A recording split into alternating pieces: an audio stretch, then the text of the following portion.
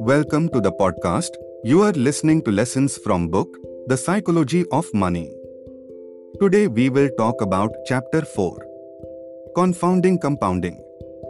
Approximately 96% of Warren Buffett's net worth came after his 65th birthday. Our minds are not built to handle such absurdities. His skill is investing, but his secret is time.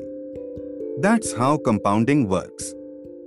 If you want to do better as an investor, the single most powerful thing you can do is increase your time horizon.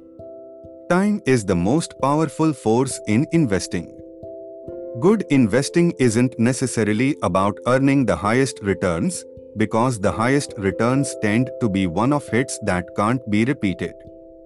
It's about earning pretty good returns that you can stick with and which can be repeated for the longest period of time. That's when compounding runs wild. You are listening from an AI voice of Vishnu Agrawal. Thank you for your active listening.